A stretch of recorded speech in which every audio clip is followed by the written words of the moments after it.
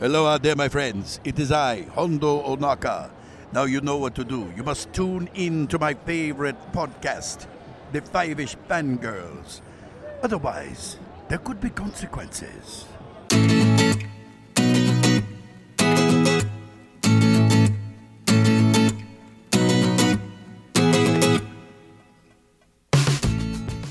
The tangents is going to continue all the way to episode 399 of the Five-ish Fangirls podcast. Tell him none of this is his fault. It was already burning. He's just the first spark of the fire. Tell him he knows everything he needs to know and feels everything he needs to feel. And when the day comes and those two pull together, he will be an unstoppable force for good. Tell him I love him more than anything he could ever do wrong. Welcome everyone to this week's episode of the Five-ish Fangirls podcast. So glad you joined us. Let's start off like we do from the virtual table and see who joined us this week. This is Brittany Belvedere. Chrissy in Salt Lake City. This is Holly from Wisconsin. And this is Rachel in Indianapolis, Indiana. Hello everyone. Hey everybody. You had to pick the speech that made me cry while watching it. Really, Rachel? Yeah. Yeah, well, you know, I do what I can.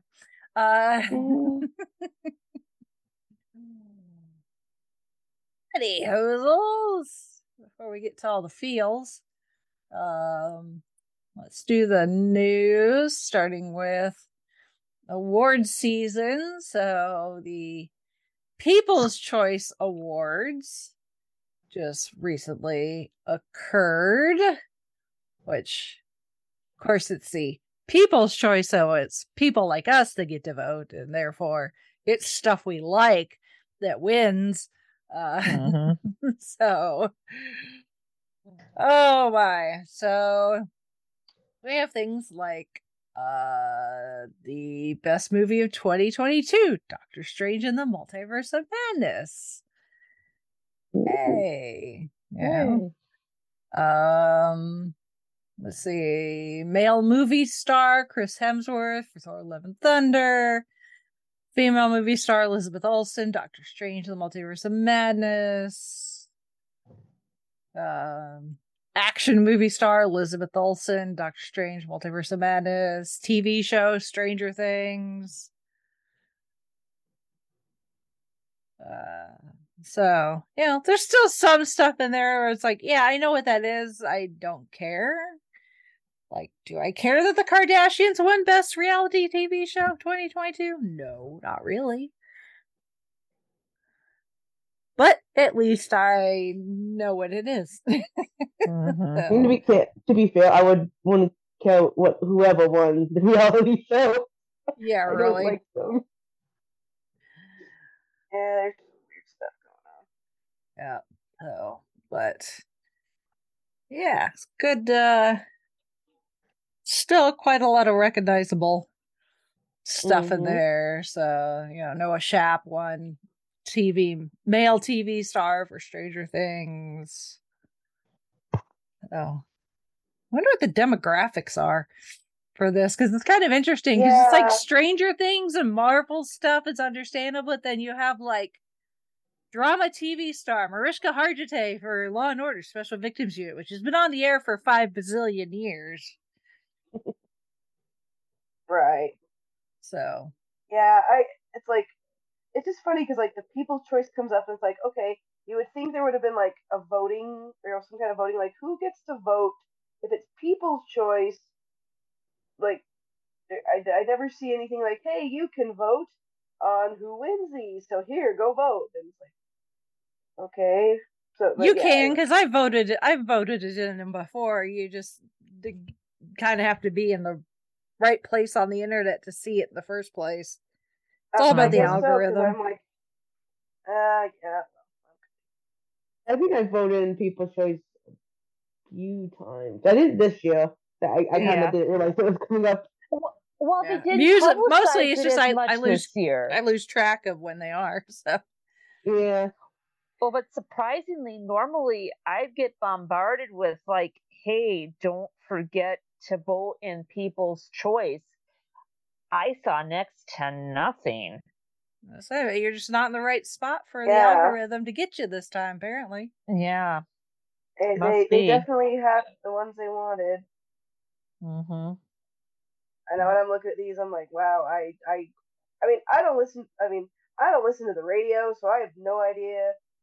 I mean, the only ones I recognize is Elton John and Britney Spears on the music, the collaboration song.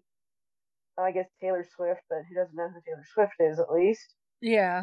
So there's not really a surprise there. No. Ow. Bless you. Bless you. Poor Chrissy. Sorry, I bruised my rib from coughing so much. Yes. Chrissy's trying to cut herself in half. I guess so. I don't know. Anyway. I don't know. I'm just scrolling through here, seeing what else I know. Okay, I've heard of Harry Styles, but that's just because I work at a library and all the little kiddos want their biographies about their favorite teen bopper pop stars. So it's like, okay. Binge-worthy show is... That's weird. Okay, whatever. I'm just... Yeah, that one was the Jeffrey Dahmer thing. I'm like, you know what? Great. I'm glad people enjoyed that. Not my shtick, but whatever. Yeah, the winners are kind of... It's all over the place. Yeah, that's why I said I wonder about the demographics. Yeah. Well, I finally got the thing to... But I mean, people is people, so I guess as long as you're old enough to be able to figure out how to vote, then... Yeah, I mean, clearly I didn't know how to vote, otherwise I'd have been like, yeah, I would not have picked that one. Yeah. So, but... Any hoozles. And then the other end... Hoozles, there it is. Yep. On the other end, we have the nominations for the upcoming Golden Globes, which is interesting. So, especially, the Golden Globes,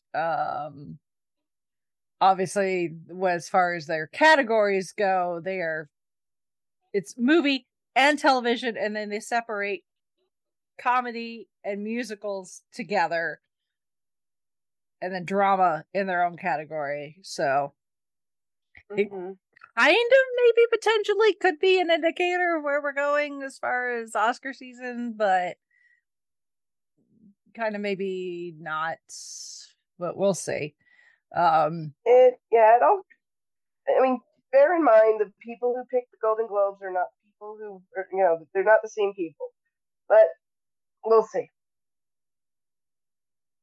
We will. Exactly. See. But, like I said, kind of the other side of the spectrum where most of this stuff is, we are not the demographic. No. For a lot of this. I do find it interesting that in motion picture drama, you have Top Gun Maverick, Tar, The Fabelmans, Elvis, and then Avatar: The Way of the Water, which isn't even out yet. That is like, wow, really? It's the Jim Cameron privilege. It's the James Cameron thing. They're like, oh yeah, we gotta nominate James Cameron because it's an Avatar. It's an Avatar movie. Although, again, and I know a lot of people are saying this because the new one's coming out, but the first Avatar really didn't make that big of an impact on culture. It looked pretty, and nobody and it's basically Pocahontas in space. And even people who were like, oh, who really kiss up to the Oscars and the movies and who's who in Hollywood, even they're saying like, yeah, the first one really didn't, and I felt like this is how far out of the loop I am. I was thinking about it like, didn't that one come out 20 years ago? Like, I seriously thought Avatar came out 20 years ago because it just seems so far removed, and it's not like I've ever. And it's like, no, it was only what, 2009? But even Something like that. is something like that. But I was like, wait a minute, because in my head, I seriously thought it was an early 2000s movie just because it's been so long, and they keep saying, oh, we're making a sequel. Like, yeah, sure, okay. But now they are, and it's just like, okay, but I don't know. I mean, I've heard some early reviews of it. Some people, everybody agrees that it is a pretty movie, like the first one was. But other than that, it's this sort of. It sounds like it's sort of the same story. Although some of the family dynamic is pretty good, is what I've heard. Like, so if you want a movie about a good, strong family relationships and things like that works for it. But other than that, it's kind of mid as far as good movies go. But it's everybody's got to kiss up to James Cameron. Yeah, I say this after having messaged back and forth with Nick about scheduling when I'm going to come talk about Titanic on Gold Standard. Oh, I will have words about that. Oh, we will all have words when we get to that one. It's one of those that I'm like, and he's one of those directors that I'm like, dang, you do a really good job on this part of it, just in general in his movies. But then there's this other part that's just like, why? Why did you do that? Like, you ought to be better than this. Anyway, but that applies to like pretty much all of his films, at least the ones I've seen. Yeah. I haven't seen all of them. Yeah. So, yeah, I haven't seen anything of anything movie-wise that has been nominated for the most part. So, as far as film, I mean, I'm looking forward to watching Glass Onion and Eyes Atmosphere. I wish I could have gone to see that for the week that it was in movie theaters, but it just wasn't going to happen. So I'm going to be forced to watch it at home. Because I really loved the first Knives Out movie. Yes.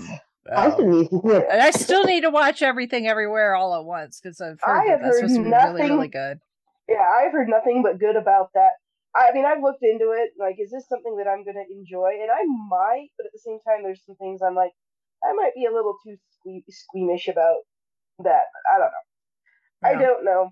It's just one of those things. But honestly, I'm kind of hoping Top Gun Maverick gets some good. I mean, I know it's a popcorn flick, but everybody is like, yeah, this movie pretty much said people will go to the movies if it's the right movie, so you can't use that excuse of, oh, it's the pandemic, people are too scared to go out in public. It's like, no, they'll go if it's a movie they really want to see. So that excuse is no longer going to wash as far as, films and things go. So yeah, you guys got to bring your A game. Yep. So, that being said, Angela Bassett did get nominated for Best Supporting Actress in a Motion Picture for Black Panther: Wakanda Forever. Yes. Yes. Hallelujah. No, TV-wise, it's a little better. You've got The Crown, House of the Dragon for television series drama. Only Murders in the Building for television series, musical, or comedy. So, of course, some of your cast of House of the Dragon and The Crown. Of course, finally, speaking it shall occur, Selena Gomez finally nominated for Only Murders in the Building. Yes, good. So, of course, her co-stars, Steve Martin and Martin Short, have been nominated since the very first season, but she's been left out in the rain. So finally, so yeah, not a huge, but at least we have things like Only Murders in the Building and The Crown to lean on. So it gives me great joy that RRR is in Best Picture for non-English language. Mm-hmm. Although I've heard All Quiet on the Western Front is a pretty heavy hitter too, so that one, it might come down to those two. I would imagine, but it was kind of fun seeing a movie of Indian cinema get so much attention. It's not Bollywood strictly, but they're related. Yeah. It's a good little flick. If a bit violent and disturbing, but then hey, there's dance numbers. Mm-hmm. Oh, India, I love your movies. You're just so wonderful. Yep. So there's that. Stay tuned to find out who wins when the award ceremony occurs next year, which is crazy to think about. Which is a couple only weeks. A few weeks away. Yeah, the new year is only a few weeks away, but the award ceremony is not immediately as we celebrate the new year. Like, woo, happy new year, time to pass out awards. Get a little bit of a breather. Speaking of award winners, we do have new episode of Gold Standard in the feeds, working our way through the 1990s with the winner for 1992, Clint Eastwood and Morgan Freeman, Unforgiven. A better Western than Cimarron, but it's still a Western. That's all I gotta say about that. So. Oh, hold on. Let me go back and squeeze for a second about the Golden Globe nominations. Can we give a hand to Brendan Fraser for getting nominated Best Performance in a Drama? Motion Picture for The Whale. I mean, nice. I'm just so happy he's doing movies again, and just he's in the public eye and doing well. And if there was an award for the comeback kid, give it to him. Come on. Yes. Mm-hmm. I adore him. He's doing awesome in Doom Patrol. I mean, it can be a little gory and the language can be a little coarse, but I mean, the storytelling is awesome, and the role that he plays, there's drama, there's comedy. I can say anything, but it's great to see him back. Yes. I'm like, I will go see, put him in a movie, reading the phone book. I'll go watch it. Mm-hmm. I haven't had a chance to watch The Whale yet, but I don't get that. I mean, just this past weekend, they aired the Mummy movies on TV. Mom and I sat down and watched them. It's just like, hey, when it's on. Yeah, those are movies like you watch them. But yeah, it's just, I'm just so happy that he's back, and people are like, "Yay, you're back!" And I'm like, "Oh, you were my favorite." When I was a kid and growing up, and then he just was gone for a bit. Now he's back. It's good. So anyway, sorry, I was flipping through like, oh, he got a nomination! Yay! Mm-hmm.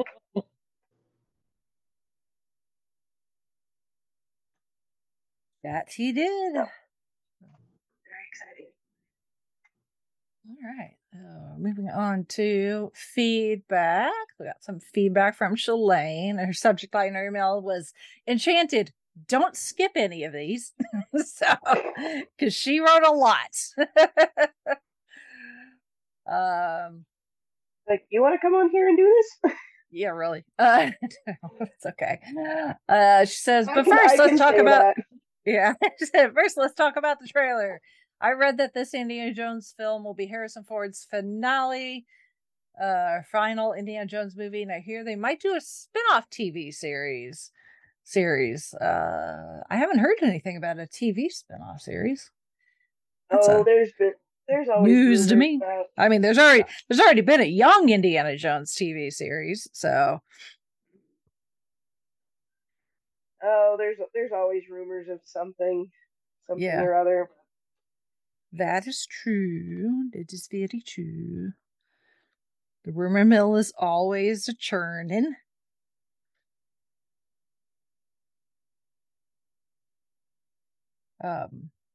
So yeah. She says, I'll wait and see this Indiana Jones on Tuesday for $5, like I always do for movies. Probably a good idea. Also, what else?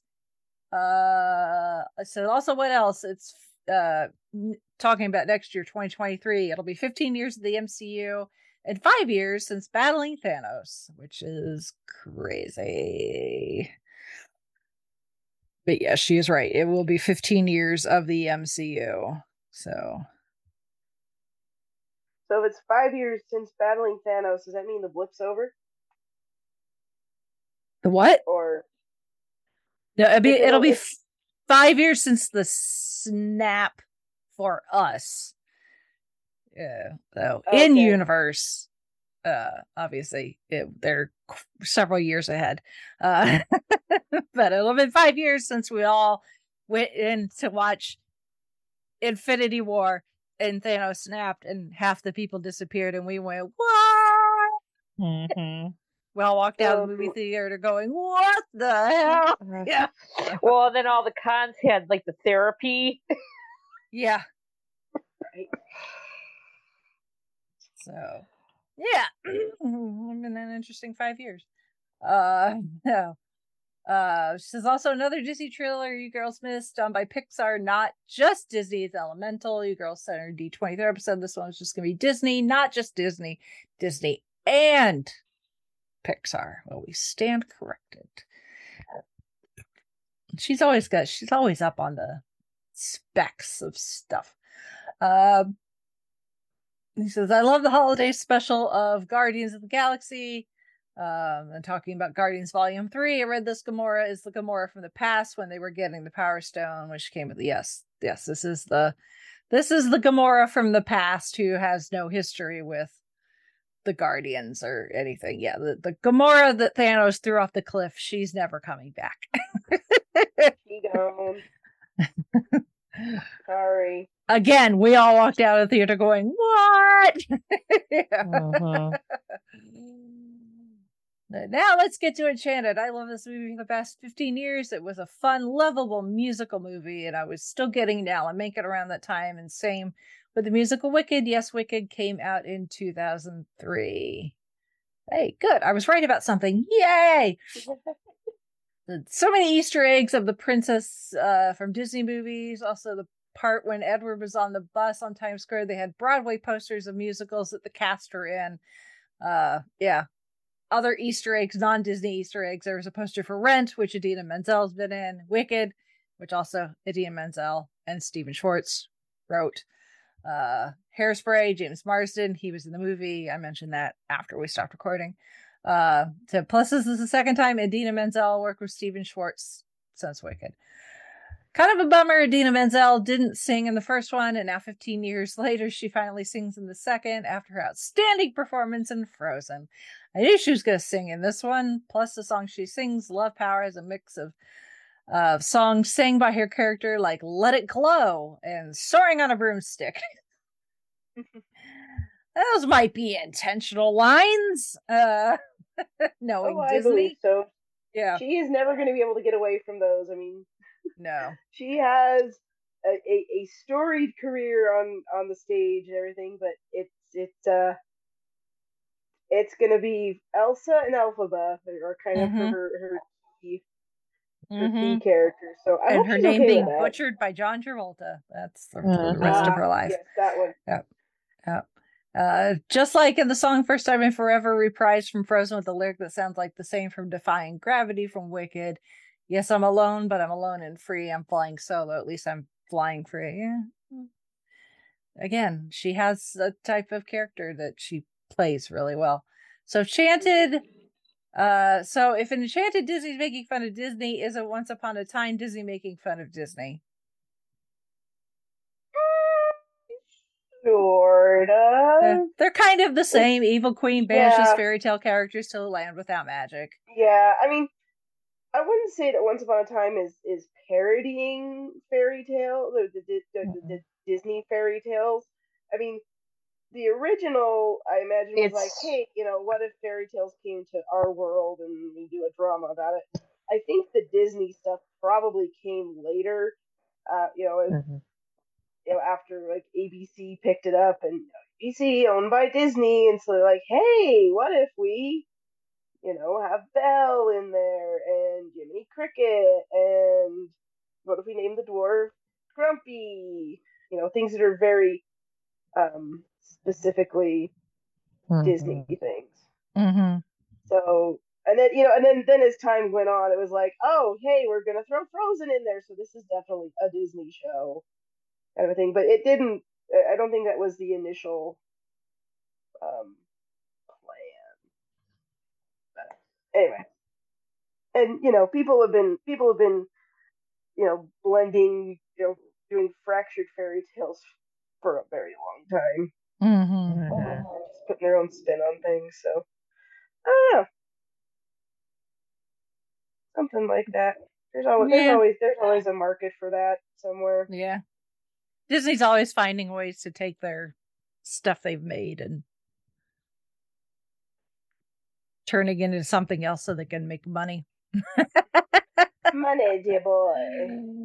Yeah. I like money. Yep.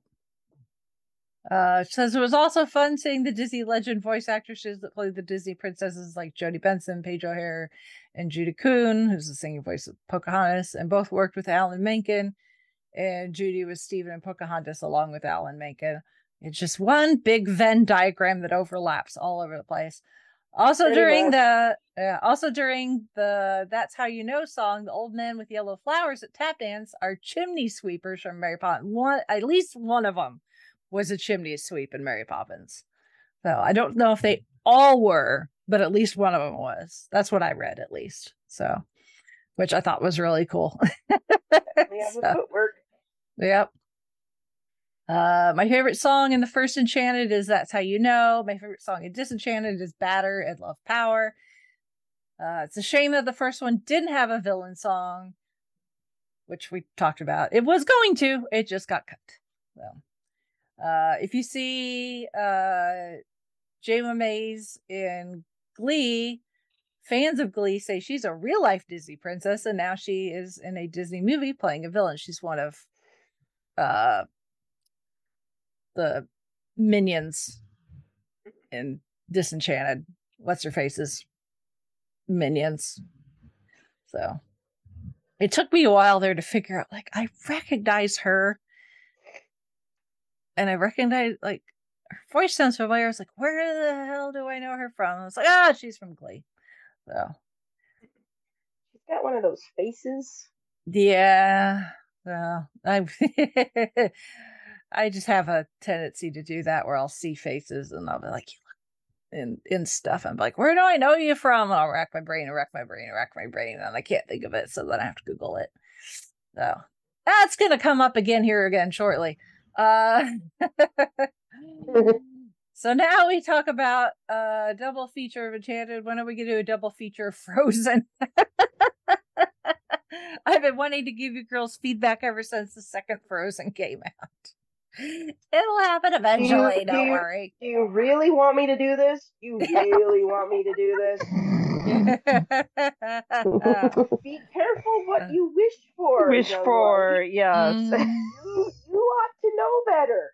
You should know better. I'm scolding you in front of all of my our podcast audience, Shalane. You know better than to ask me for that. Shalane, fair warning. It's so fun to poke the bear of Big Sister. You come into my house. Saying Christmas get-together with the family might be a little awkward. Oh, we had our family get together over Thanksgiving. Yeah, well, there you go. You're off the hook there, Shalane. It'll be Lottie's birthday. Will be our next family thing. You have time to come up with your argument between now and then. Most likely. Says, I think why they did a second one was so they could have Easter eggs of princesses and the frog tangled and frozen. I mean, obviously it's an opportunity. I don't know if that's necessarily why they did it, but they're like, hey, if we got the opportunity, let's go for it. So, says also, I've been in New York City and saw the location where they filmed Enchanted, like in Central Park during the so yeah, I mean, Central Park is used a lot. So you can run around Central Park and be like, this is Enchanted. This is Doctor Who. This is Home Alone 2, Lost in New York, just up the top of my head. That's the point of filming in a place like New York, is because, you know, you get to film in all the places that people know, I guess, or are famous. Yep. Very, very true comment. Alan Tudyk is in a ton of Disney movies. Yes, he is. Captain Obvious. Welcome to the party. He is in a lot. Yeah. Says the only films I've seen Amy Adams in is Enchanted, Disenchanted, Night at the Museum 2, Underdog, The Muppets. I love her in The Muppets, and a little bit of the Justice League. I find it funny that she's like Disney princess, and then she's in DC where it's all like gritty and stuff. Zack Snyder Justice League. There's a difference. I know, but it's still gritty and everything. It's like, I know. If they palette wise, it's the exact opposite of Enchanted. If they ever did a proper Superman, and if they wanted to cast her as Lois Lane again, and it wasn't the grim, dark, angsty, blah, whatever, she would actually be pretty good. I think so. So but she has to be. If you've ever watched either Superman the animated series or Lois and Clark, the one with Dean Cain from the early 90s, or even the Christopher Reeve one, like that kind of Superman, not this emo, sad sack Superman. It's like no, that's not Superman. I mean, Henry Cavill is amazing. Get him in proper Superman, please, for the love of Krypton, do it. But that Zack Snyder thing was not Superman. I am sorry. I know Zack Snyder has got his fanboys, and bless you for it. That ain't my Superman. I'm sorry. But I will watch Henry Cavill be Superman. If that's the way they go, I will do it. Which seems to be the case, since he's not doing any more of The Witcher, so. Well, that was another situation, but that's neither here nor there. Also, I never watched The Witcher just because it's not my thing, but don't act like I wasn't tempted. Yeah. Henry Cavill's just one of those guys. She says, last thing, the top movie that's been kicking butt this past year is Top Gun Maverick. Fun fact, both Top Gun and Avatar have a lot in common. Top Gun came out in the 80s and dominated the box office, and decades later, a sequel came out and dominated the box office. Blue, she calls it Blue Avatar, so we don't confuse it with like Avatar The Last Airbender, I'm assuming. Or anything else Avatar related. So James Cameron did not invent the word Avatar. Sorry. Yeah. So Blue Avatar came out at the end of the 2000s and dominated the box office, and a decade later a sequel comes out and might be dominating the box office. We'll find out. Also fans want Top Gun Maverick to be nominated for Best Picture. Sorry, I forgot you girls aren't Tom Cruise fans. Hey, I went and saw Top Gun, and I enjoyed it quite a bit. I can see why it's making funny hand over fist. I can take them or leave it. I mean, I dropped off really early on, but I liked the first couple Mission Impossible movies. They were pretty good. So if anyone out and watch every Tom Cruise movie, if anyone is not a Tom Cruise fan, it's not any of us. It's Zan. Zan hates Tom Cruise. So. That sounds like a personal thing. Yeah. So. But no, I liked Speed. That was a good one. Speed 2 is kind of dumb. The movie Speed. That wasn't Tom Cruise. That was Keanu Reeves. That was Keanu Reeves. Okay, never mind. Shut me up. I get all my 90s guys with, dark hair. And they were all on the People magazine. Yeah. Those kind of guys. I get them all mixed up. Sorry. My bad.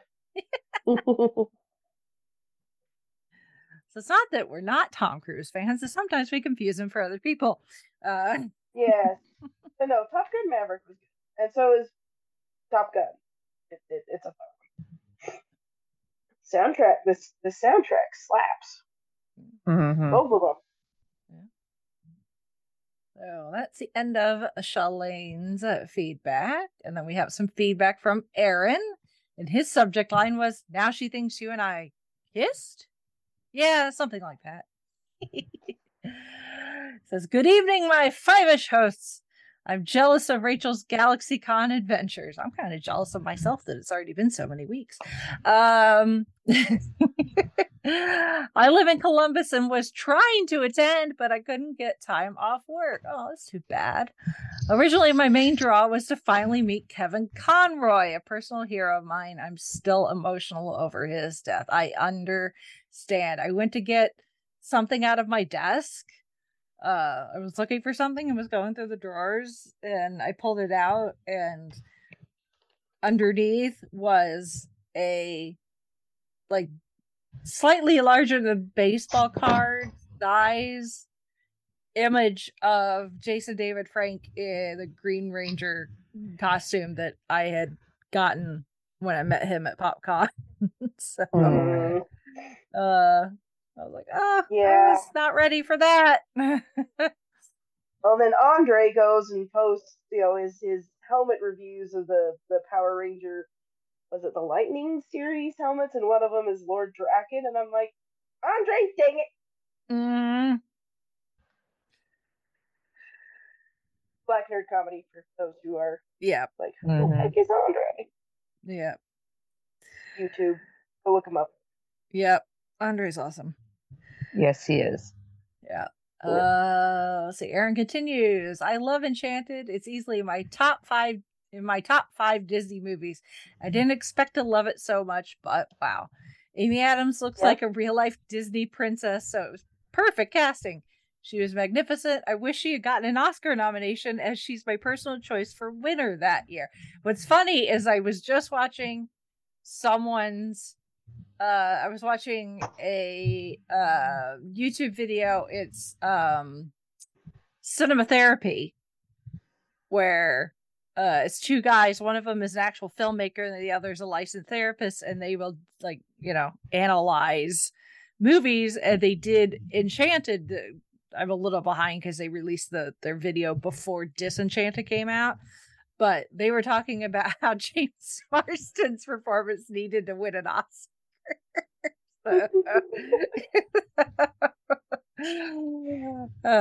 Because it was so perfect, both in live action and in animated form. Oh my god, did we gush over him enough? Because we got off, and I feel like I didn't say enough about him, because just the way that he's taking it seriously and just going for the full on chewing the scenery. It's like, it is a beautiful thing to behold. Yes. That's one of the biggest parts that just makes the movie work is his performance. Yeah. We're gonna have to talk Hairspray at some point, so he's gonna come up again. Yeah.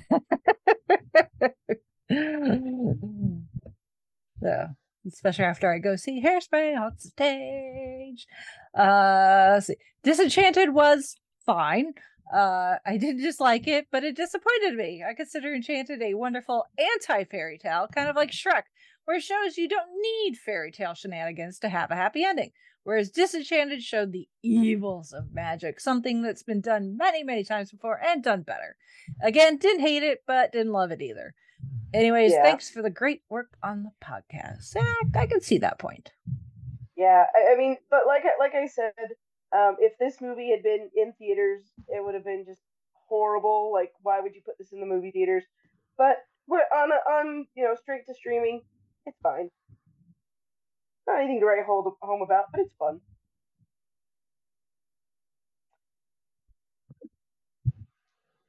Yeah, well. Yeah, the whole evil magic is kind of overused, but the fact that it's, like we discussed, it wasn't done with evil intentions is the thing. So, and there's not really a villain in this movie except for a spell gone wrong. So that's what keeps it from being too just cookie cuttery. But yeah, compared to Enchanted, yeah, it's fine. It's cute. There are some good songs in there, so I did add Batter to my playlist. So worth it. I mean, anytime you get, just goes to show just how good of a songwriter Alan Menken is, even after all these years. The man figures out how to use the word bladder. Yep. As a rhyme in a Disney song. Hey, you've been writing these lyrics for how many years now? Yeah. You've got some tricks up your sleeve. Yeah. So. Oh my. So anyway, thank you, Aaron. The day he retires will probably be the time that he admits, yeah, I can't rhyme. I can't anything with anything else. Yeah. I can't. Yeah, I've peaked at bladder and batter.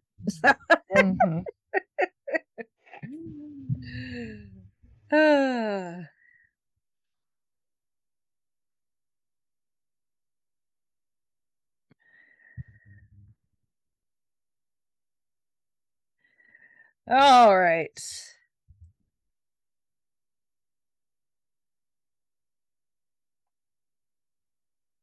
Moving on to this week's main topic, where Holly is definitely going to be in her wheelhouse. Yes. Star Wars! Talking about Star Wars! Yes. That crazy Star Wars! Cassian Andor. Yes. So, I will admit, it took me a while. Same here. I did not watch this as soon as it started streaming, even though they gave us, the first 3 episodes on day one. Which, looking back now, I understand why, because because it takes to episode about 4 or 5 for it to really get anywhere. So maybe we should take that as a sign from here on out, where if Disney's like, hey, new show on Disney Plus, and they give us more than 1 episode at the start, we should just take that as a sign that it's like, you just watch these, trust us, and you're going to be good to go for the rest of it. So skip the last 5 minutes of the last episode if you're in a real big hurry. Yeah. Oh, so yeah, I didn't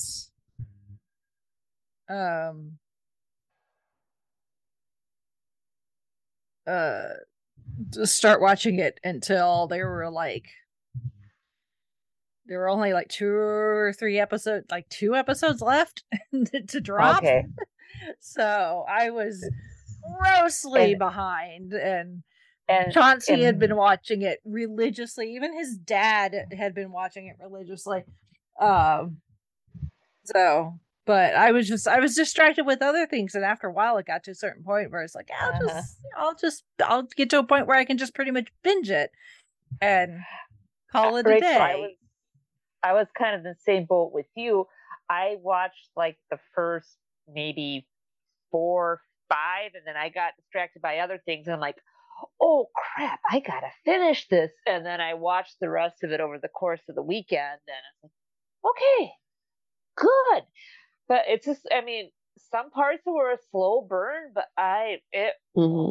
top-notch storytelling though. I'm looking forward to season 2, and holy crap, I want more. Same. Yeah. Okay, so here's the thing. I've been struggling with this since I finished it a couple weeks ago. So, what were you struggling with? I've talked to Chauncey about it. I've been watching other people's analysis on YouTube videos. And it's like, I like it. Mm-hmm. It's really well made. There are parts of it that I really like. The whole prison bit that's like 3, mini arc in the prison. Fabulous. I love all of that. Yeah. I think that's really, really good storytelling. But it got to the end of it, and I don't know if it's because I liked Rogue One so much. Yes. And still do. But there's something about this where it's like, I get what they're trying to do, where they want to show the non-Star Wars-y parts of how the Star Wars universe was affected by the Empire. Like, obviously we've seen Palpatine's rise in the prequels. Why the rebellion had to be the rebellion, and why they couldn't just exactly. We saw a little bit of the on the ground, kind of more blue collar. I don't know if that's everyday right. People, air quote blue collar rebellion in Rogue One.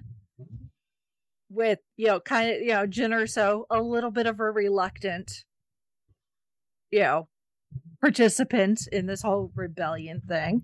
But I mean, when you say Star Wars, what do people think of? They think of Jedis, they think of Darth Vader, they think of lightsabers and blowing up the Death Star, and now Kylo Ren, and it's still the Force and Yoda, and now we've got Grogu and Boba Fett and the Mandalorians, and you've got these things you think of when you think of Star Wars.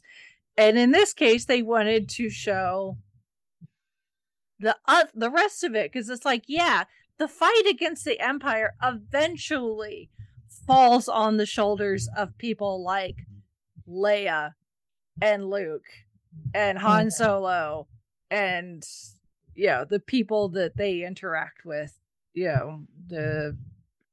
flying the Millennium Falcon and all of these things. But it's like the Empire, obviously the reach is so far and wide across the galaxy that it's not just these people that are affected, and it's not, the rebellion had to come from somewhere. Right. And the Battle of Yavin was the culmination of all of these years of people like Mon Mothma, trying to play politics to the public so that the Empire doesn't get any inclination that she's actually working against them outside of her obvious political pursuits. Like, we see her speaking to the Galactic Senate, actively campaigning against some of Palpatine's ideas and stuff. So, but that's politics, but she's literally letting her family fall apart. Not that she really seems to care a whole lot, which I can't blame her, at least as far as her husband is concerned. He's a piece of shit. I was just like, Mon, you can send somebody, you can have him snuffed out. I'm not going to think any less of you. He needs me neither. Like, throw him under the bus. Stuff going on there that we don't know girlfriend. About yet. Yeah. So, it's just like, the stuff had to happen for them to get to the point where the Battle of Yavin could take place. And the Death Star be destroyed. So I get that that's what they're trying to do with this, is show that. It's the grassroots, little subversive groups of small numbers of people, handfuls of people that are just doing anything and everything they can to just make the Empire's day bad. It's not blowing up the Death Star, it's stealing a bunch of money. Not everything, but a good chunk of it. Yeah, hitting him in the pocketbook. eventually staging a rebellion in one of their prison labor camps. It's like, the rebellion has to start somewhere. Yeah. Thought it was gonna sneeze there.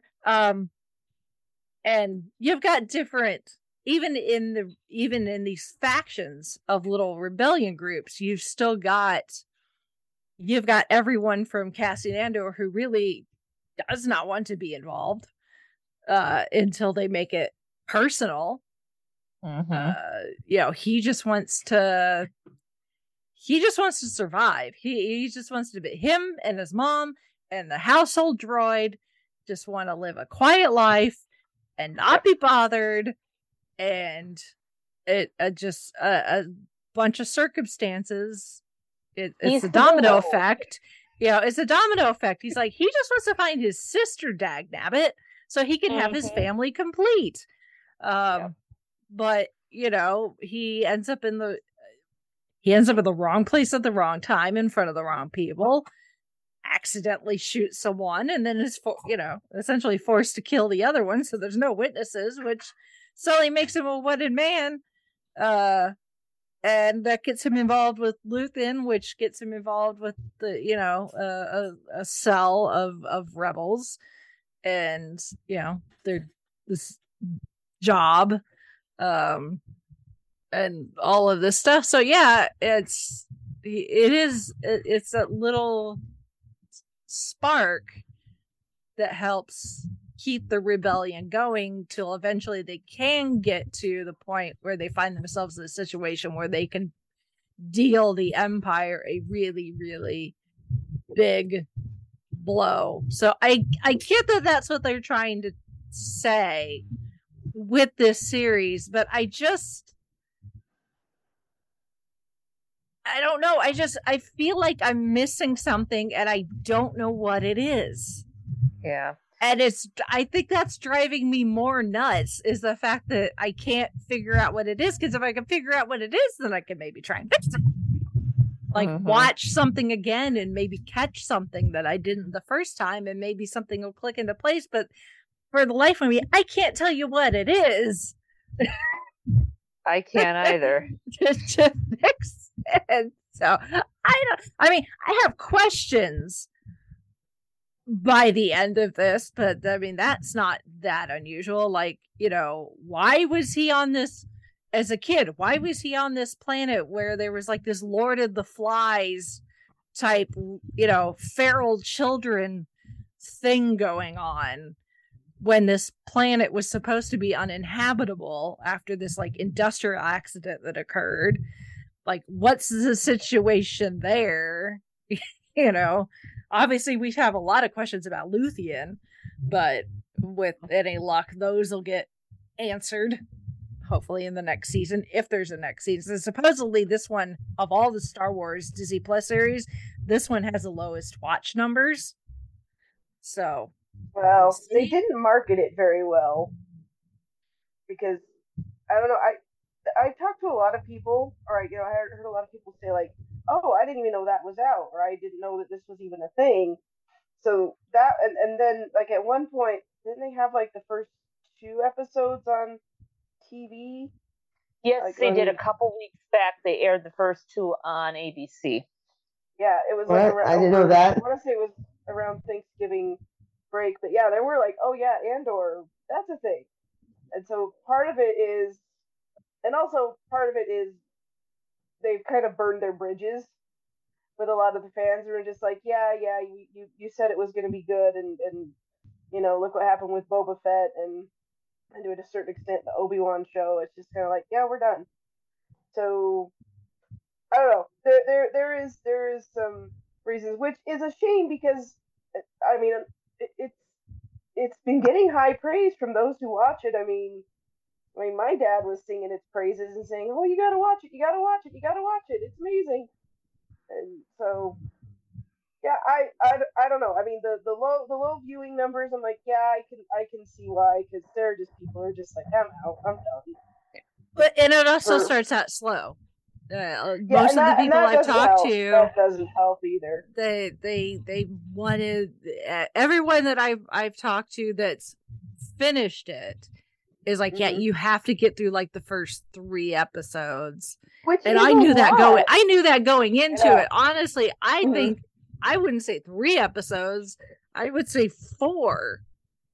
I mean, there are people that are like, if you don't grab me within the first 5 minutes, 5, 10, 15 minutes, I don't have time to waste on waiting for this to be good.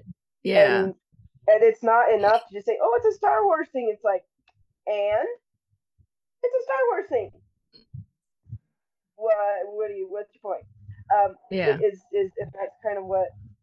So, I mean, it's not an excuse, but at the same time, it's like, this is why it had such low viewing numbers. Mm-hmm. Which I'm actually kind of surprised that they made those public, because. But I guess they have to. I don't know if it's necessarily that Disney went public or if just someone figured out how to get those numbers from somewhere. Yeah, there are some third party people, although they're going to have to start telling us, hey, these are our viewing numbers, because they want ads. They want to put ads on there, and so they got to tell advertisers. They got to be accurate about that. But yeah, it's a shame, because I'm like, I mean, there's everyone's been saying it's wonderful, it's great, and everything, and then there are people who are just like, yeah, but I don't care anymore. So it's a sad commentary on certain things that have been going on, but it is reality. And yeah. Now that being said, if you can finish it, it is good. Like I said, the whole prison arc is fabulous. I mean, they could have done an entire season with just that. And I probably would have been really, really fine with it, because it's done so well. You know, it's the sets are great. Granted, the entire thing looks really good. It's especially considering this is the first of the Disney Plus series that's not done in the set with the giant screen, the void, or the volume, whatever the hell it's called. It looks like one of those like when you go to the county fair and they have that big disc that spins really fast, and you lean up against the wall and it like centripetal force, the force thing. Yeah, it looks like that with screens on the inside. Yeah. I thought anyway. Yeah, the volume, I think is what it's called. It's that story I told about from GalaxyCon. Rosario Dawson was talking about how she was filming and she, they were like action and she just froze because she's like, holy shit, I'm in Star Wars.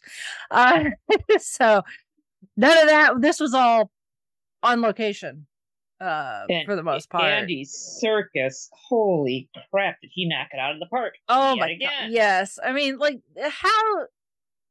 man is he's a brilliant actor. Yeah, obviously he's made a name for himself doing mocap. First, starting with The Lord of the Rings, is where he became kind of a household name. But he's also a really, really good actor when he gets to be just his face and not, doing mocap for something, and how he is not. He deserves way more recognition than what he's gotten. So, because even if he wasn't speaking, or if he was in a scene in the background, my eyes were kind of on him just because of his facial expressions to get the read of what was going to be happening. Yeah. Like, well, wow. And just the the arc that his character goes through, again, kind of subverting the tropes. He easily could be this, really hard ass kind of leader of these prisoners, and been a jackass about it, but when push comes to shove, he realizes that making sure he chose the line because he's, he in theory has only so many days left in his sentence is shit. It's bullshit. The Empire has him. They're not the Empire does not care who these people are. Yeah, that is a rather heated discussion that Chauncey and I have been engaged with several people on whether when Cassian gets arrested and put in jail, whether anyone ever realizes who they have. Because at this point, Cassian Andor as an entity is a wanted man, and then he gets arrested and put in jail, and then the Empire doesn't realize that the person that they're looking for they have in custody because he gave him a fake name. And Chauncey's like, well, why? Surely they scanned him and put him in system and checked for any records. I'm like, no, they wouldn't have done that. They're not. They don't give a flying fart. They don't give a flying fart about who these people are that have been assigned to their prison labor program. You got a pulse? Can you handle some tools and stand up for hours on end? Great. Like, he could have been Emperor Palpatine. He could have said he was Emperor Palpatine and they would not have cared. They needed warm bodies to continue the assembly line of putting these pieces together, which, like, I kind of the post-credit scene in the final episode, I kind of have to shake my head at, like, really? You really needed to show us that entire time they were making parts for the Death Star? Like, anyone with half a brain probably could have figured out that that's what they were doing. No shit, Sherlock. Yeah. Mm-hmm. Like, all that stuff they were assembling. Look, they're putting together the Death Star. Oh, I'm so surprised. Cue Iago. Oh, there's a big surprise. That's an incredible. I think I'm gonna have a heart attack and die from that surprise. I'm gonna have a heart attack and die from that surprise. Look at me. I'm molting because of this revelation. Exactly. So it's like, I could have told him the minute that I saw people were building stuff. I'm like, they're building parts for the Death Star, you dummy. So if there's one thing that Disney knows how to do, it's member berries. Yeah. In this case, I think it was highly unnecessary. Like, they easily could have given us a post-credit scene that was way more interesting than that. Like, something about Luthien or something. I don't know. Or something more with Saw Gerrera, something. Yeah. Or, does Bix get to somewhere, and how, the chart showed that the charts show that nostalgia sells. Yeah. Throw in that fan service.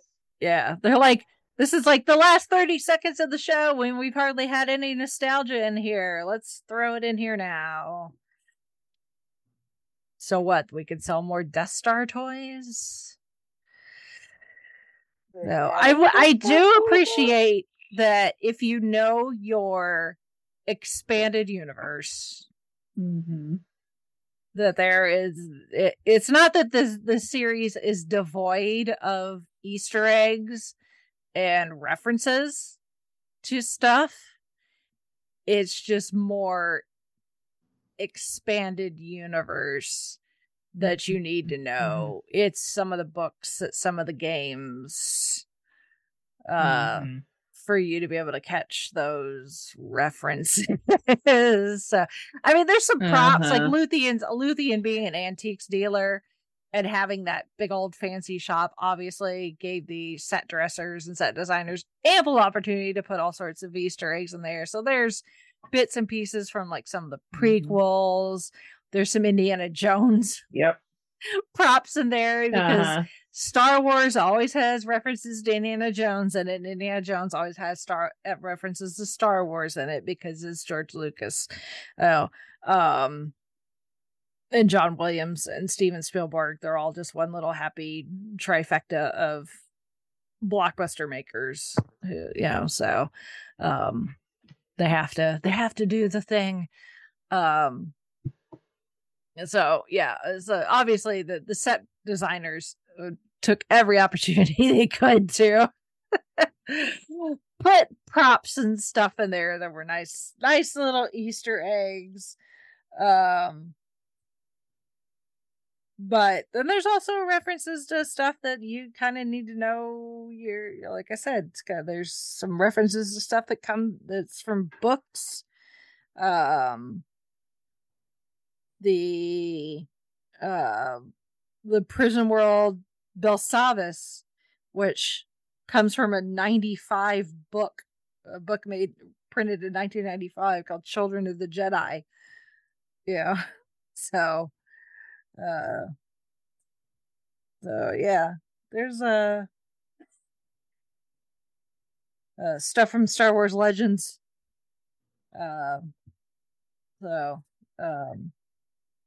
So yeah, there's still references in there. It's not that it's not self-referential, but it's not like, oh look, there's a Mandalorian walking in the background, or here's a reference to Yoda, or anything like that. So,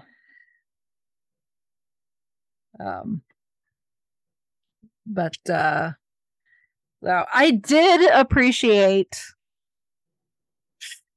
the fact that while the Empire, in its big old scary powerful glory that I'm sure is exactly what Palpatine has been aiming for, all the as he does his squirrely evil emperor stuff, that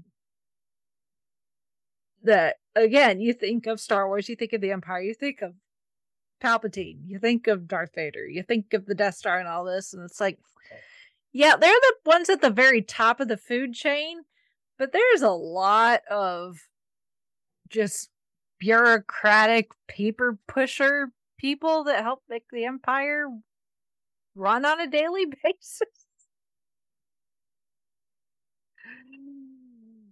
So it's like, we have the occasional, battle sequence of blasters and stuff, but then we also have scenes where it's people sitting around a table debating about stuff and doing paperwork, which I really appreciated. I mean, when what's his face, Cyril, gets fired. And then, then he eventually, through family favors gets a new job, and then they have that one shot where he's just like in his cubicle and it's just all gray and everything. He's just sitting there like, it's all sad and bureaucratic, and it's hilarious.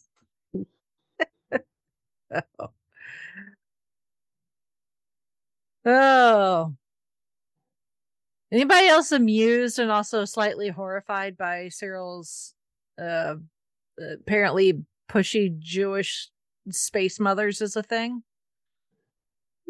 Yes. Oh my god. Oh. Half the time I had expected her to grab his cheek, like, you must sugar. Yeah. So she was too busy complaining about how he's a disappointment to her. Pushy Jewish space mothers. I didn't know it was a thing I needed in Star Wars, but apparently we all do. Right? Oh, my goodness. So, I'm serious about that uncle too. I'm like, who's his uncle? Yeah, it's like, are we ever going to find out who the uncle is? Or is that just going to be doesn't matter? Guess we'll find out at some point. Maybe. Or it'll be some grand reveal. Yeah.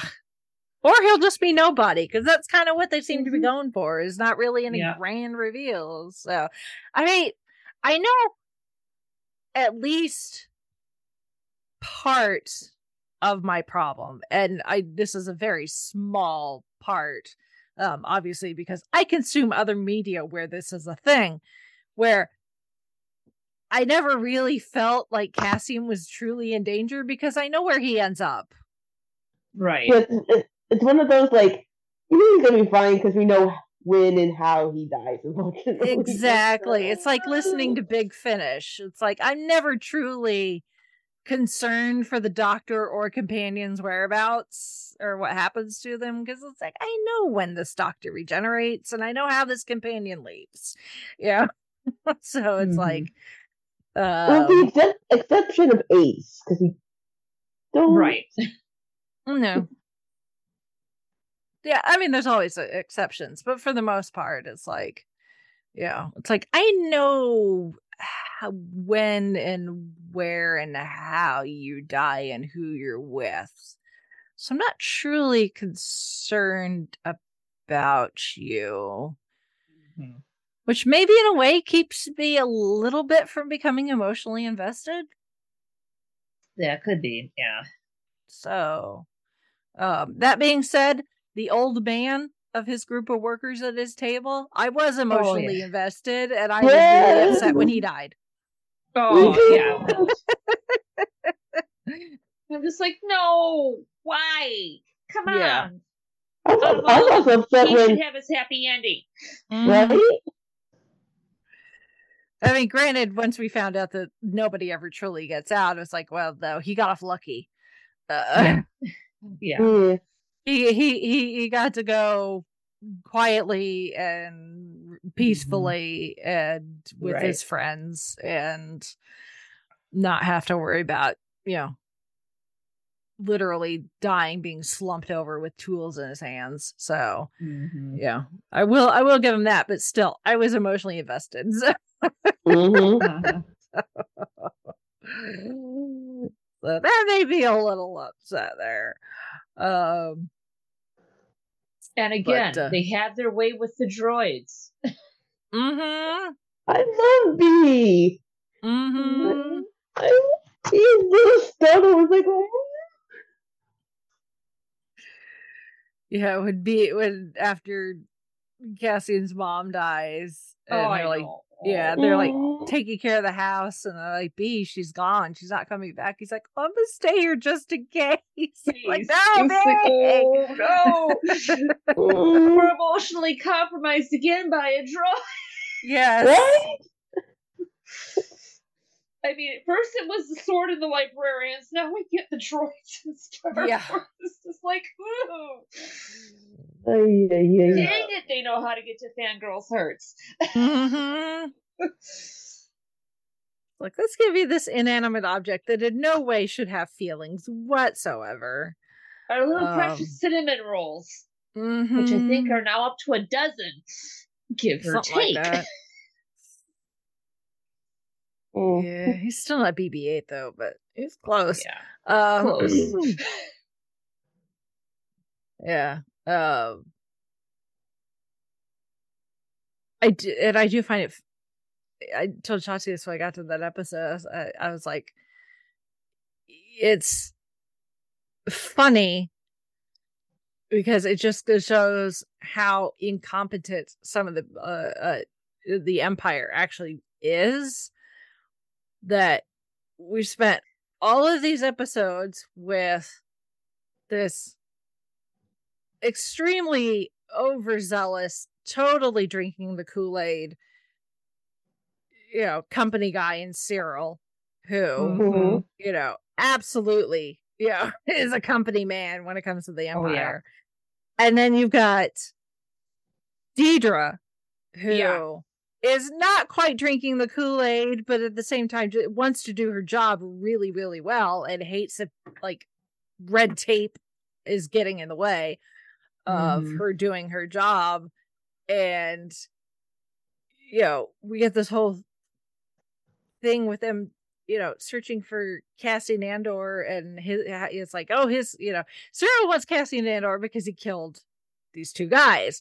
Right. Dedra wants Cassian Andor because he's got a connection to this unnamed Empire, hell, and heaven.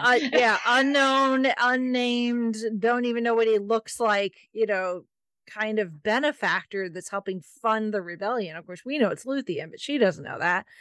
But she knows that Cassian Andor's got a connection to him, so it's like she needs to capture Cassian Andor. Meanwhile, Cassian Andor does get captured and thrown in jail, not because he's Cassian Andor, because he's on vacation and he ends up in the wrong place at the wrong time. Yep. But because that hand, that little part of the Empire, apparently that part of the judicial system that just needs warm bodies for these prison labor camps, does not care who you are. You got a pulse, we're throwing you in jail and sending you off to, it's like he gives them a fake name, he gives them a fake home planet, and they never check it because they don't care. So he ends up in jail, the one place he doesn't want to be, but because they don't care who he is, nobody's checking to see if he actually is wanted by the Empire for any other reason. So it's like they literally had him in jail for like a month and had no idea. Yeah. Mm-hmm. I mean, basically kind of like the doctor in the going to the police, to the TARDIS, I'll go arrest myself here. Uh-huh. Yeah. And then he stages a full-on rebellion, which, again, going back to Andy Serkis, it's one of those things where it's like the hindsight is 20/20, because obviously the death of their friend and him realizing the truth, which I don't know what the deal was with that medic. Like, he just did not give a crap that he was just running his mouth and spilling all the secrets or whatever. Maybe because he knows even he's not getting out of there, even though he's not doing manual labor. I kind of thought he was kind of, he's a medic, but he's also technically a prisoner as well, but I don't know. I think it's just the minute you're employed by the Empire, you're just in and you're never getting out, I think is the the fact. But it's like, and he and Cassian, like, they give these, kind of inspirational speeches. He's like, I'm just going to assume I'm dead already, which, considering the way we've seen this prison being run, understandable. Because it's like, I'm either going to die trying to take this prison down from the inside, or I'm going to die just being a prisoner. So that's completely understandable until you get to where they get to the outside, and then he's like, I can't swim.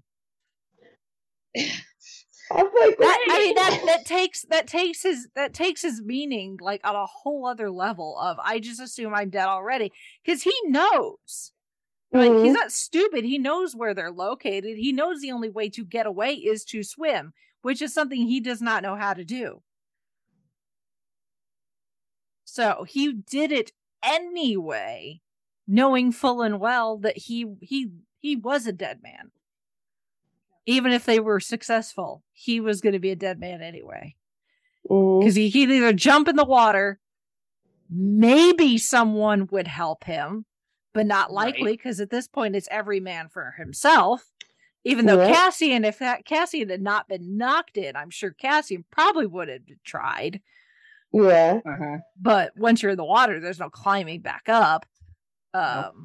So it's like, and they outnumber the guards, but eventually the Empire's gonna find out. I'm surely there's some alarm or something that's gone off somewhere, and they're gonna send in reinforcements. So anyone that stays behind is DOA. Yeah. So, to paraphrase Hotel California, you can check out any time you like, but you can never leave. Exactly. So, like I said, the whole prison bit, I love it. They could have done a full season of just that, and I think I totally would have been way more engaged.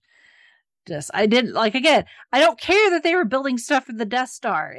That's obvious, whatever. It's just the whole prison idea, seeing, again, how the Empire works and what they think works versus, it's funny to watch. It's something like this where you have the Empire that they've got all this power and control and obviously want to hold on to it as best they can. So they're doing all of these things, putting people in labor prison camps, and not just any type of, I mean, there are prison labor camps. Like I said, that one that comes from the book from 1995 is on a planet that's been frozen over, but there's pockets underground that aren't frozen, so they turn that into prison cells. So it's like look at this prison. It's all white and shiny and bright, and the prisoners, they wear white, and it doesn't necessarily look like a prison. It kind of looks like the factory on Camino once you get inside. Yeah, it sure does. Yeah. I mean, that's a good way to put it, Rachel. Yeah. So it doesn't necessarily look intimidating or anything like a prison. It's and it's like the prisoners, I mean, they all have their own cells. Granted, there's no doors or anything, so they have no privacy, which means, if they want to clean off or go to the bathroom, they're within view of, at the very least, the person directly across from them, which sucks. But they've got access to food and water. I mean, food, air quotes, it's mush, but, it's sustenance. They're not starving them. I mean, it's not ideal, but at least they're not starving them.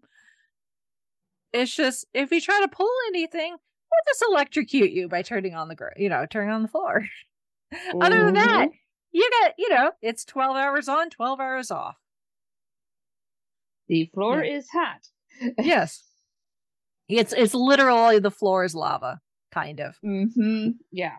So, somewhere Anakin Skywalker is going, ha, not funny. Yeah. It's like, no, the floor was lava. In my case, literally. So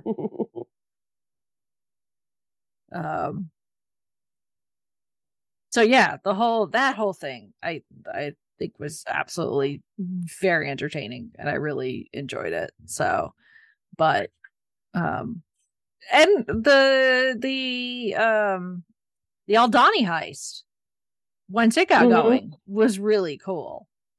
The using this kind of astrological phenomenon that only occurs, so many years, which looked really, really, really good.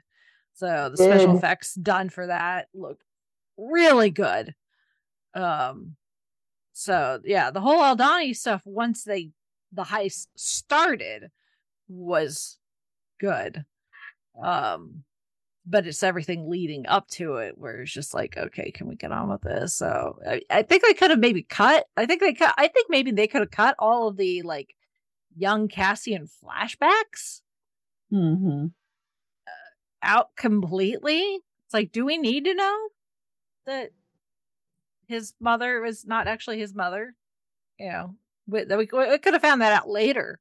That's some information that could have been dropped in season 2 or something, or towards the end. Somebody's like, oh, I'm so sorry about your mother, and she's like, yeah, she wasn't really my mother. She just adopted me. And we could have seen some of the flashback stuff in the next season. So, why again with the Lord of the Flies children? Why is I mean, granted, you can kind of parse what's going on just by watching them, but when they speaking, why is that not translated? Right. I think everything else in Star Wars is translated. Why was theirs not translated? I think just to show a different culture, and that you didn't need to have it translated to get the gist of what was going on, but it would have been nice to have some sort of translation. I agree with you. Yeah. So. And then too, we kind of get and then with some Mon Mothma and her husband stuff, we get the drop of Canto Bight, which that had my ears perked up. I'm like, okay, that ties into the sequels later on down the I mean, line. If you're going to talk about space gambling, where do you go? Right. Yeah. I mean, it would have been a little more apropos if it was a certain hut, but guess that might have been too baby at the time. Who knows how old Jabba was at said time period, but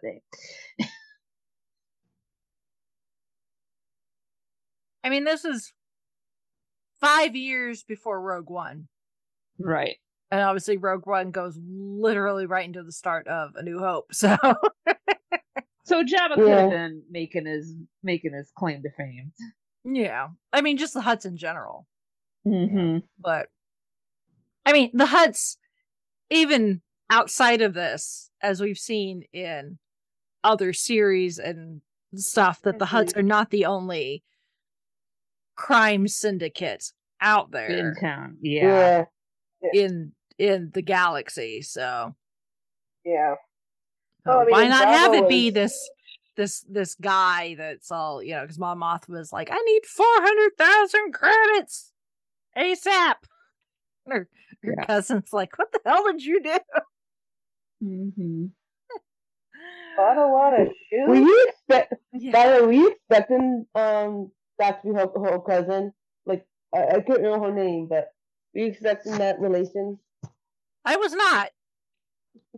I find that interesting. But again, it goes to show that the rebellion is made up of all sorts of people. You got Cassian Andor, who was apparently living Lord of the Flies life until he gets picked up by this woman. And then you've got Mon Mothma and her cousin, who come from not necessarily royalty, but they're upper class. Mm-hmm.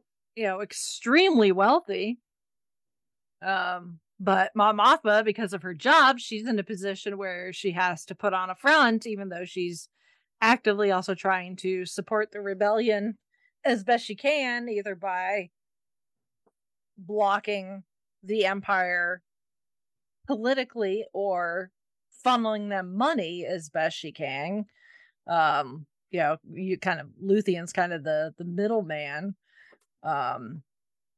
in all of that, but eventually her bank accounts don't quite match up, and almost comes back to bite her in the butt until she throws her husband under the bus. Again, don't feel sorry for him whatsoever. The man's a jackass. But then her cousin, also because of the same family, also extremely wealthy, but she's not a politician, so her face is not as recognizable as others, so she was able to do the Aldhani thing, and nobody would glance at her twice until the Aldhani mission went sideways. So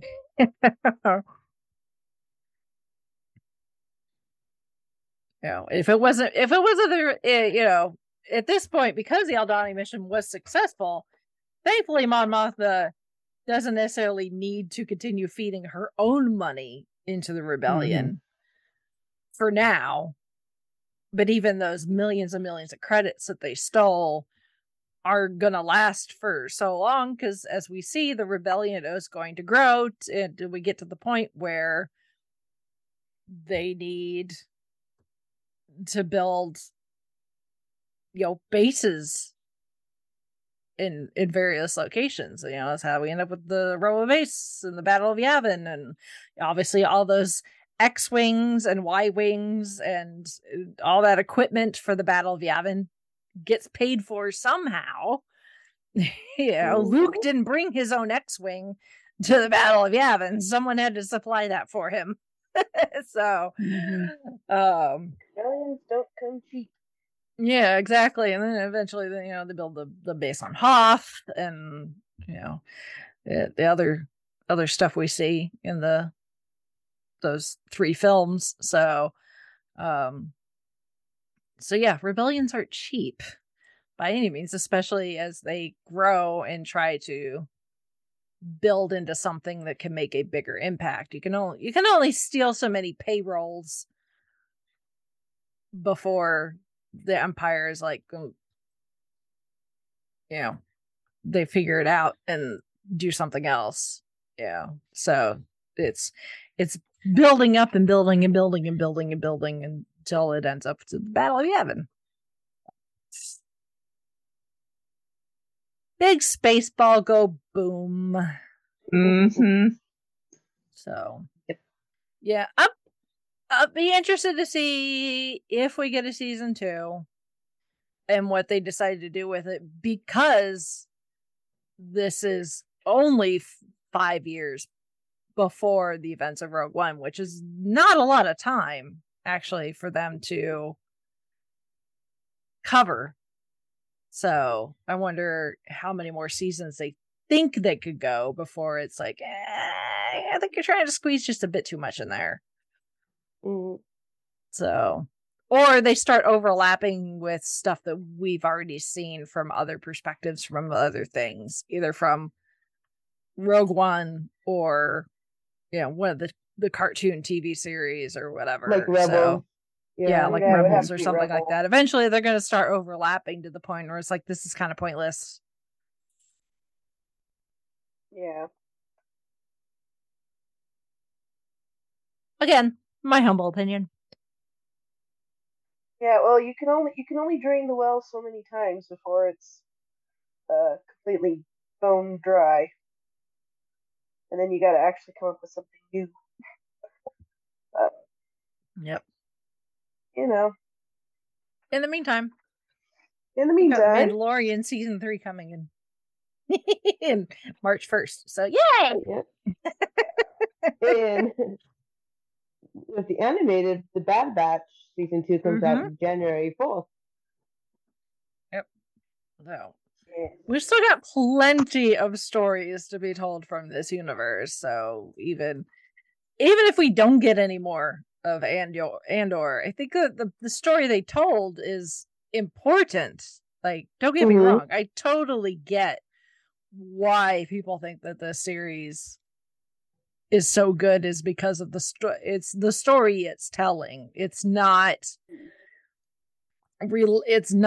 relying on nostalgia, which unfortunately is what the Disney trilogy is kind of what some people are calling it, relied really on. It was kind of a rehashing of the OG trilogy. So it really was. It's like, look, giant space state, It's like, giant thing that can kill entire planets. Go boom. Oh, look, the Emperor. Emperor's dead. Look, a guy who wears all black and is really angry. Yeah. Oh, look, he gets redeemed at the end and then he dies. Anyway. So. Young person uses the Force. It's a rehash. It's a rehash of the OG trilogy, essentially. So, I mean, I enjoy the new movies. If it wasn't for the new movies, I would not be here now, excited for things like The Mandalorian and things like that. So, yeah, I will give the Disney trilogy that for bringing me into the fandom, because I was not really that big of a Star Wars fan before them. So at least I got that going for us. Really good stuff. Exactly. So something's got to be your initial hook, even if it isn't necessarily the best thing ever. Yeah. Sometimes you just have to have an okay pizza before you realize just how good pizza can be. Well, I can't argue with that. Metaphors are hard. Yes.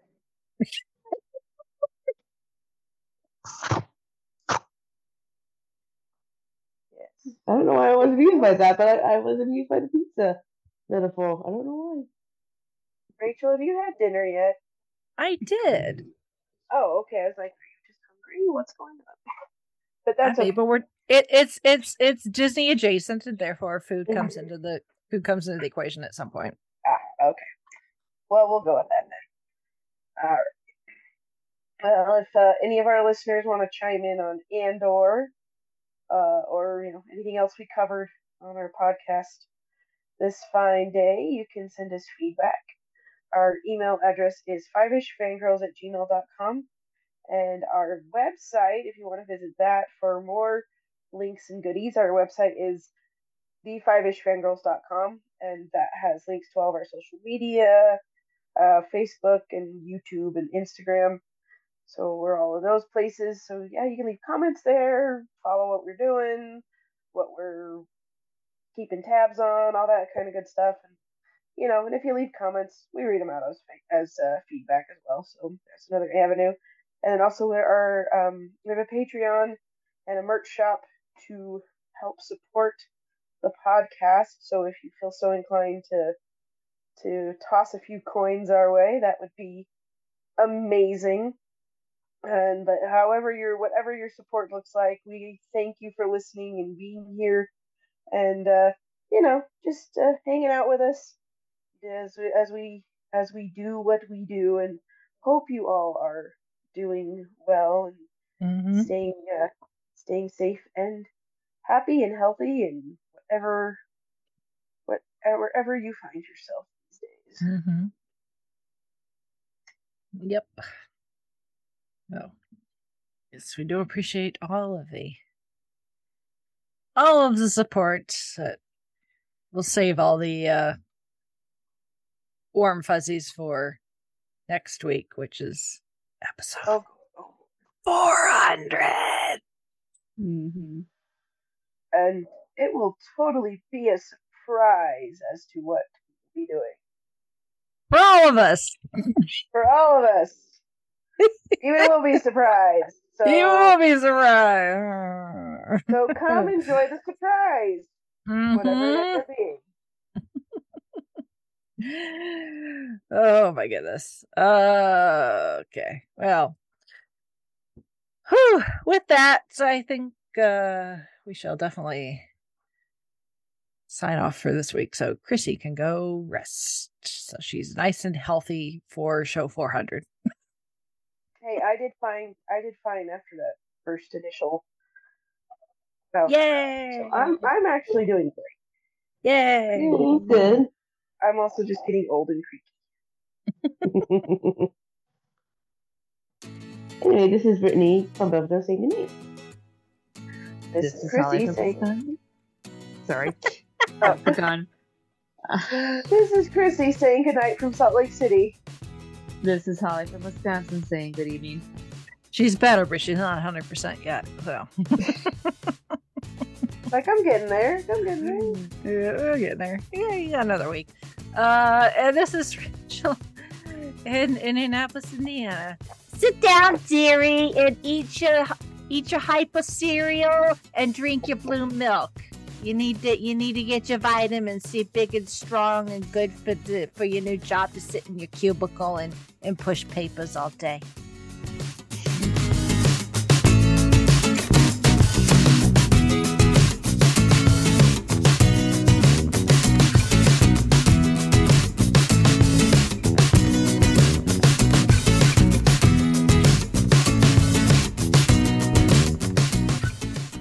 Listening to the Five-ish Fangirls podcast. You can find more episodes and information at the5ishfangirls.com. Any and all books, movies, games, and any other forms of media mentioned are owned and operated by the respective copyright holders. No copyright infringement is intended or implied. If you wish to support the show, the easiest way is to leave us a rating and review. More ratings and reviews will make it easier for others to find the show. If you wish to support us monetarily, you can do so at patreon.com/5ishfangirlspodcast. All money goes towards fees and equipment to keep the show going. For official Five-ish Fangirls merchandise, visit redbubble.com/people/5ishfangirls. We love hearing from our listeners and encourage feedback. You can email us at fiveishfangirls@gmail.com. You can also like and follow us on Facebook at facebook.com/5ishfangirls. Thank you so much for listening, and may the squee be with you.